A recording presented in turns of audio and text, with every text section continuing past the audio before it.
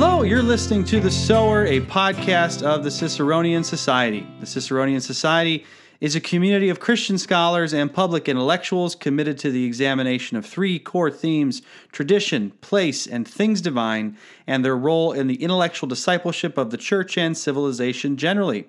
To learn more about us, our events, the podcast, our journal, Pietas, to sign up for our newsletter and make your tax-deductible gift, please go to CiceronianSociety.org. That's CiceronianSociety.org. I'm Josh Bowman, Vice President of the Ciceronian Society, and before introducing our guest, please join me in prayer. In the name of the Father, and the Son, and the Holy Spirit, we pray, Lord, that you would bless our conversation and that all we say and do would bring glory and honor to you. Amen. We're recording this podcast on July 12th, and I'm thrilled to be joined today by my friend David Michael Phelps. He is a married father of four, a former English professor, and a former creative director for an ad firm. He was raised in a machine shop, which the way I worded that sounds like you were like raised on the floor of it. We're working with his dad from junior high through grad school, and he has over 20 years of experience in education, nonprofits, and communication. And I should also mention that we were just talking about this beforehand, that like me, he is a lifelong Detroit Red Wings fan, which recommends him so highly. You could actually come to my family's Thanksgiving with that kind of attitude. But David, I didn't warn you about this, but I wanted to ask you this. So since we're both Michiganders, before I go any further, who do you root for in college football? In college football, that's difficult because I grew up in a household that was a U of M household, but I married a woman from East Lansing. So I exist in a tension similar to that of East and West Christendom. I'm drawn to the East, but my heart, but my loyalties are in the West. And what do you do with that? Well, you know, what you do with it is you root for St. Harbaugh. That's what you do, because that's the Christian. I'm just kidding. I mean, that is a thing on Michigan. I mean, people don't understand. I mean, that's a rivalry that goes between respect and hatred on a regular basis. So that tension would be difficult to live in. But indeed, well, with me, when in East Lansing, do as the East Lansingers do, and when in Ann Arbor, do as the Ann Arborians do. Well, maybe not everything they do in those places. It's a little weird. For the uninitiated, Ann Arbor and East Lansing, they're special places. What we're actually here to talk about, though, is David's role as the president of Harmel Academy in Grand Rapids, Michigan. So what is Harmel Academy, you ask? Well, it's only one of the most Ciceronian society-ish things I've ever encountered.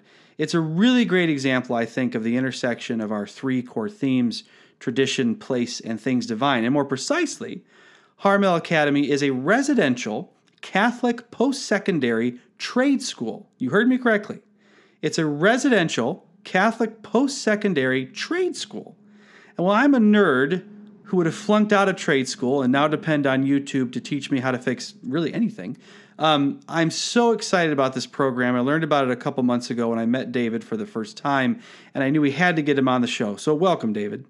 Well, thank you so kindly for thinking to have us. Really appreciate it. Let's start with this. In a basic sense, how would you describe the mission and vision of Harmel Academy?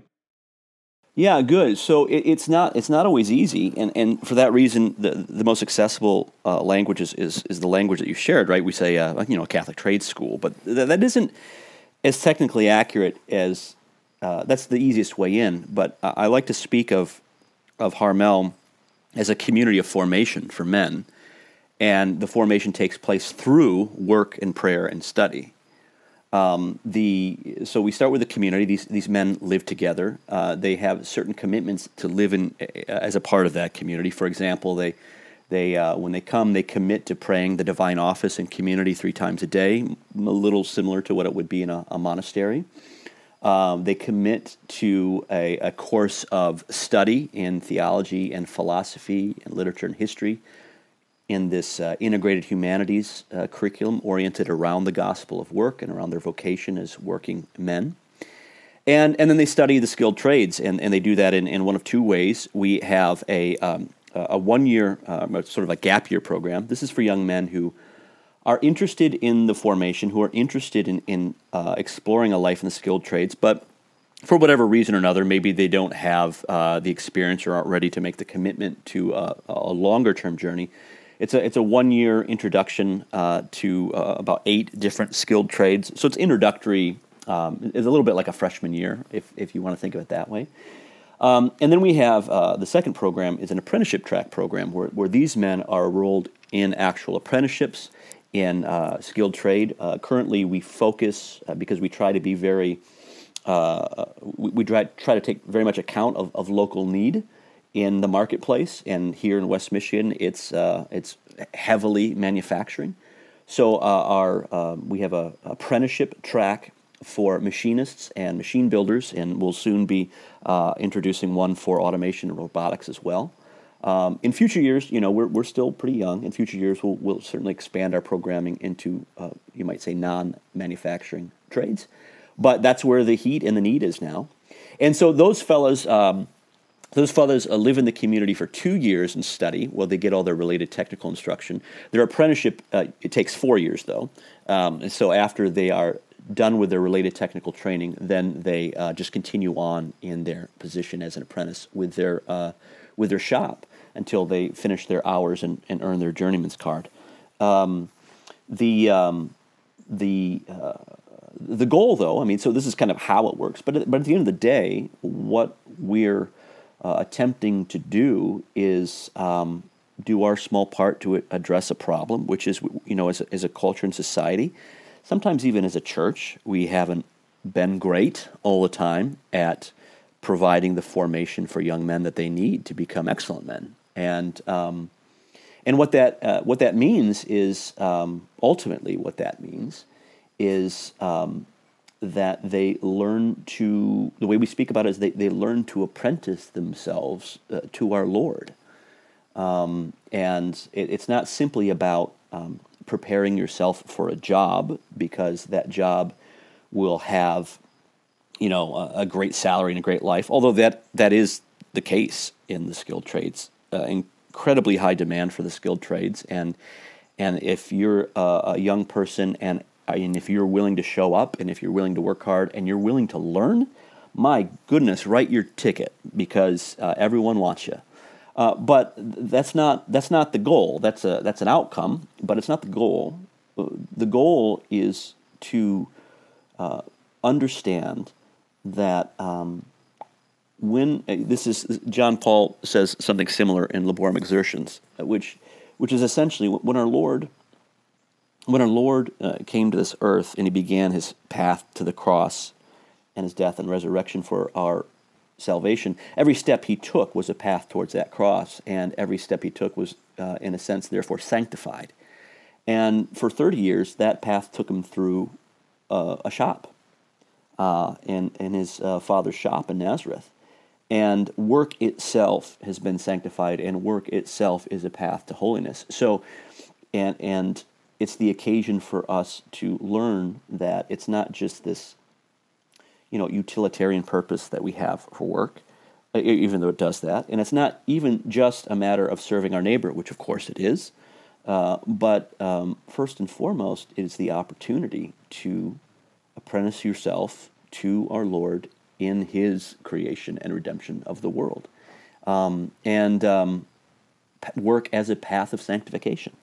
And when you begin to see your work that way, a lot of things change in your life. So we're hoping to build a place where men can practice that for a couple of years so that it becomes habitual.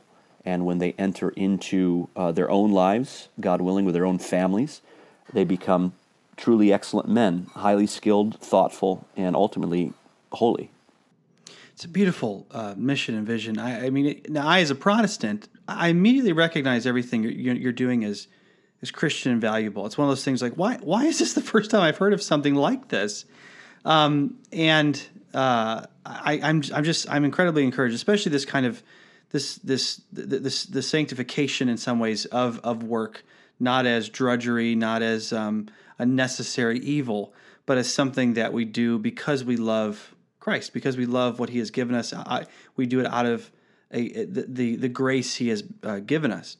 And I like I said, I'm an Anglican, but I would have, if my son wanted to do this when he gets to be that age, it would be an easy decision for me. Yes, please go. Tell me all about it. Can I come? Now, I'd like to know a little bit of how this got started, because I remember when I first heard about what you're doing, I was just it was one of those things where, why did it take so long for someone to figure this out? Because it's such a good idea. And I know you're named after, and I also like to hear a little bit about the guy you're named after, because I've never heard of, I believe it's prayed Léon Harmel, the French Catholic industrialist. So let's talk about how did this start, and who is Léon Harmel? Yeah, good. So Harmel was founded by two fellas, a fella named Ryan Pohl and a fella named Brian Black. And Brian ran a historic restoration company for several decades, and Ryan Pohl was a machinist and an educator, and they were pals. And every so often they would get together and shoot the breeze, and have a drink or two, and commiserate as men do about the difficulty it is in finding excellent employees. And this is a common refrain. But they're both men who love the Lord and devout Catholic men. And the story goes, one day Ryan was in his garage, and he was kind of grousing a little bit because he was praying, and he was thinking about the fact that his wife, who was a nurse, she had the opportunity to go to a good Catholic school that would marry her spiritual formation and her vocational training, right? And he wanted to know why something like that wasn't available for a machinist like him when he was coming up. And as he tells the story, he just had a flash, a sentence that came to him. And when he asked why this doesn't exist, the response seemed to be, well, because you haven't started one yet.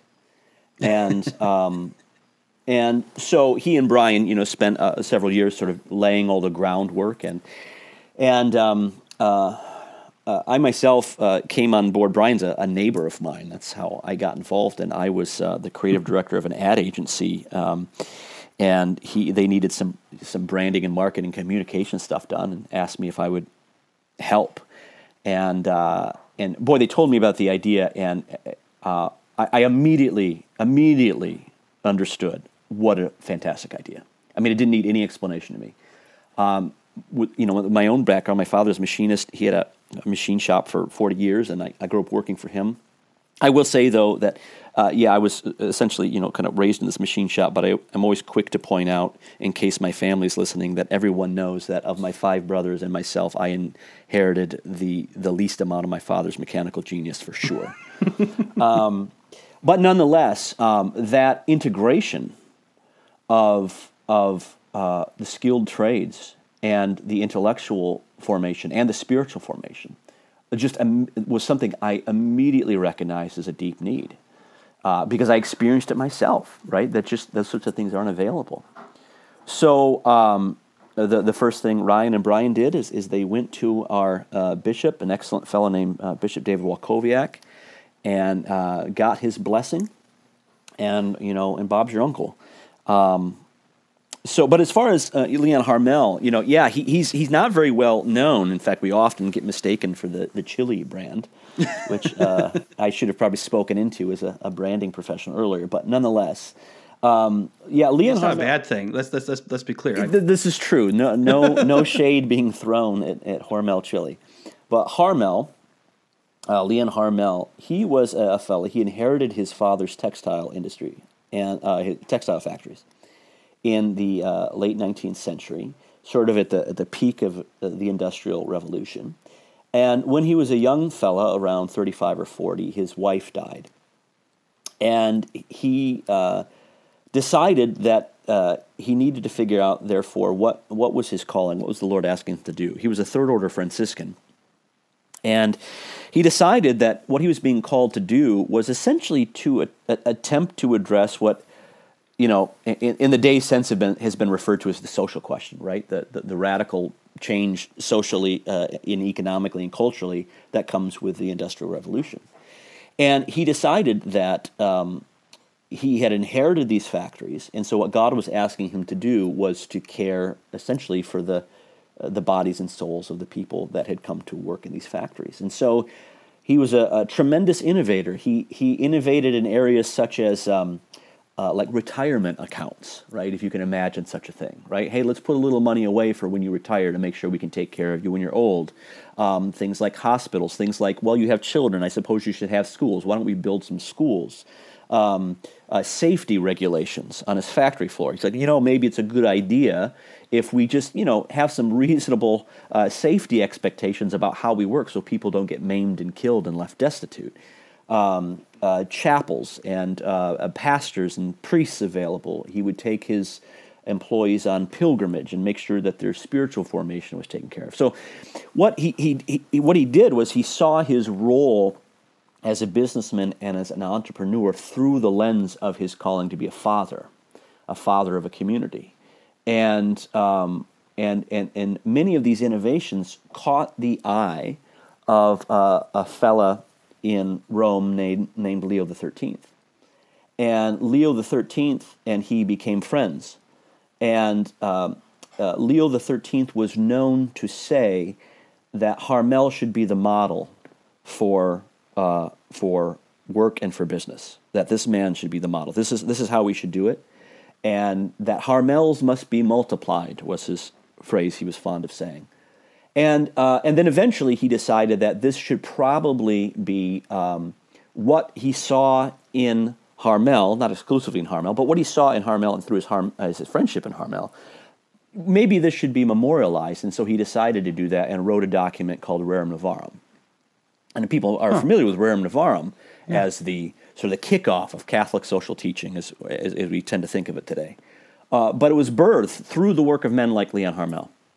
And largely, he's been lost to history. He lived into World War I. His factories were destroyed in World War I, and that was kind of the end of his company, and in some ways, the end of his legacy, at least as history remembers it. But he's this humble figure in the vineyard of the Lord who tried to be faithful in work. And so we thought that that's as good a fella as any to take as an exemplar. That's really cool. I mean, that would be, for those listening, if you wanted to research this guy, Leon Harmel, that'd be a great topic for our conference. And just the inspiration that this guy has had, not only to Harmel Academy but others, would be a really fascinating thing to look into. Now, you've already talked us a little bit about how this works, the apprenticeships, the different programs. I'm interested in the humanities side of this. I think we can imagine what a trade school looks like in terms of some of the skills you'd learn and how it just the practical things that are part of it, and that's in this program. But the unique part is the humanities, and I love what you say on the website. It says humanities for men with bloody knuckles, which sounds fantastic. And there's this great quote that I love. It's by a person I've never heard of and whose name I don't know if I can pronounce. A.G. Sertillanges? Yeah, Sertillanges. Sertillanges. Okay, I got to be more Canadian. Just kidding. So the quote is, "Let the man of study then be perpetually listening for truth. While he bends over his work, the Spirit breathes in him, reveals himself perhaps from outside, sends his prophets, men, things, books, happenings. The attentive soul must neglect nothing of it all." I love that quote. So I want to use it to lead into this. On the humanities side of things, give us an example of what they read, and kind of what they what the students talk about, and how you go about it. Yeah, good. Well, just as a short preface here, A.G. Sertillanges is someone I am very embarrassed I came to very late in life, and actually through a former colleague of yours, Jared Ortiz at Hope College. Okay. Amongst some others, and I would just say to anyone listening, if you have not read A.G. Sertillanges' book, The Intellectual Life, it should form the cornerstone of any spiritual vocation to study. That's quite a statement. All right. Yeah, it is quite a statement. And I read it when I was in my 30s, and I was so angry at those that went before me because I'm like, why was my freshman year of college not this book? Anyway. So I highly, highly recommend The Intellectual Life by A.G. Sertillanges. French Dominican. Those guys are not too bad. All right. We'll put it in the show notes, yeah.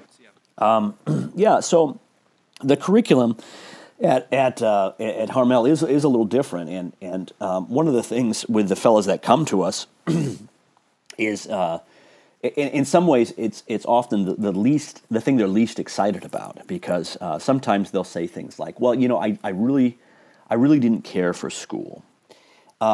And my retort is always, well, I don't think that's the case. I think you probably didn't care for how school was done most of your life. Because all of the men that come to us, to a man, are very curious fellows. I mean, I mean that in the sense that they're curious. They wonder about things, not that they're curious as in their Yeah, they can be curious in other ways too. I understand. Yes, but here's how we take our cues. And actually, we came to this kind of after the fact, the explanation of it a little bit after the fact. There's a book called the something like The Love of Learning and the Desire of God by a Benedictine historian named Jean Leclerc. And I accidentally came across this book after we had started work on developing the program, because I had read somewhere that this is one of Joseph Ratzinger's favorite books, and I thought, well, that might be something worth reading. And it's a history of Benedictine scholarship, so it's a real page-turner. And the opening chapter, he makes this very interesting distinction, and he says, the Church has actually given us two traditions of scholarship, but we really only know one of them widely. So the first one that we know, you might call the academic or the scholastic model of schooling. And this is born, out of the schoolmen and about the reintroduction of, Aristotle into the West.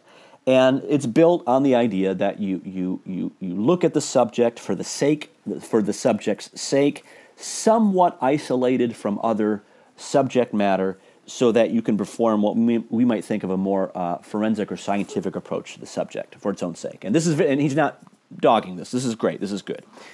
And so this type of schooling, forms the backbone of the first universities and essentially all education, religious and secular sense.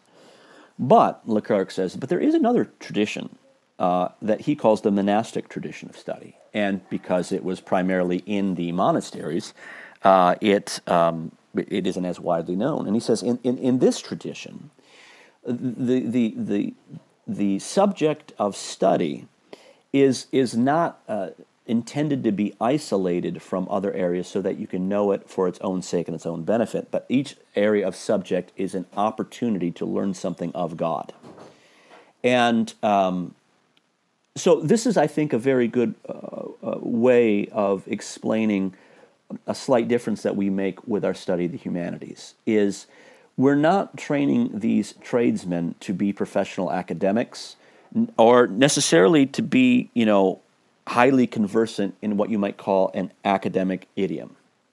What we're attempting to do is to show them that throughout history, great men and women of tremendous insight, and some of them with tremendous holiness, have had many enlightening things to say about the human condition and ultimately about what it means to be human, which is what the humanities should be teaching us, if not other things, and that this is their patrimony. So that's the foundation of the approach to the humanities. The method we use is something. It's a little bit of a hybrid of the John Senior model and the Oxford model. So it's an integrated curriculum. So they don't take a literature class over there and a philosophy class over there. It's essentially one 2-year-long class, and we bounce back and forth between disciplines, and we do it thematically. So it's integrated. The mode of instruction, we adopt the Oxford model and sort of a modified form of the Oxford model. Essentially how it works is the class is broken into what are called 2-week sessions. The men are divided into small cohorts, and at the beginning of each session, we give them a list of questions and say to the men, in 2 weeks, I get to ask you any of those questions, and you need to be able to answer them. So, see you in 2 weeks. And even though technically it's not just sending them on their own. And we also say, here's a list of books or essays. It'd be good if you read those. Here are some lectures that will be given throughout those 2 weeks. It'd be good if you attended those. Here are some study sessions. Here are some opportunities to sit down with the instructor or the lecturer and ask questions. It'd be a good idea if you showed up. But none of those things are technically required. But the men learn very quickly that if they attempt to BS their way through the questions, not only is it patently obvious to the instructor, but it's patently obvious to all of their peers. And so it's up to the men to come prepared, to study well, to be curious and disciplined in their study. And then they have to show mastery through verbal performance. So we don't do things like academic research essays or things like this. I don't have anything against them. But to my mind, that's more about learning an idiom for academia, a fine thing. And of course, it's important to learn to write and all of that. But the point is can you have a serious conversation with the great minds of history and with your peers today around the deepest questions? And then at the end of every semester, we have an event that we jokingly first referred to as an Inquisition, but the name stuck. And what happens at an Inquisition is we take all of the major questions from the semester that the men have been given, and we invite a large group of men from the community. These are lawyers and professors and plumbers and electricians and men of all sorts, professions, and ages. And essentially it's kind of an excuse to throw a party. But what we do is we invite these men in, and then we tell these men, here's a list of questions. Feel free to ask any of these questions to any of these men. And they better be able to lead a meaningful conversation around that topic.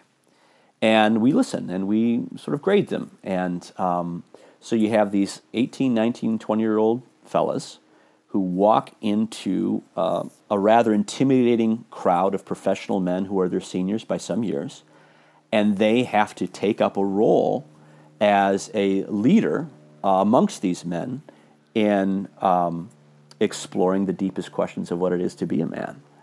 And it's been wildly successful. Josh, I'll just say, I've taught in one fashion or another for over 20 years, high school, college, grad school.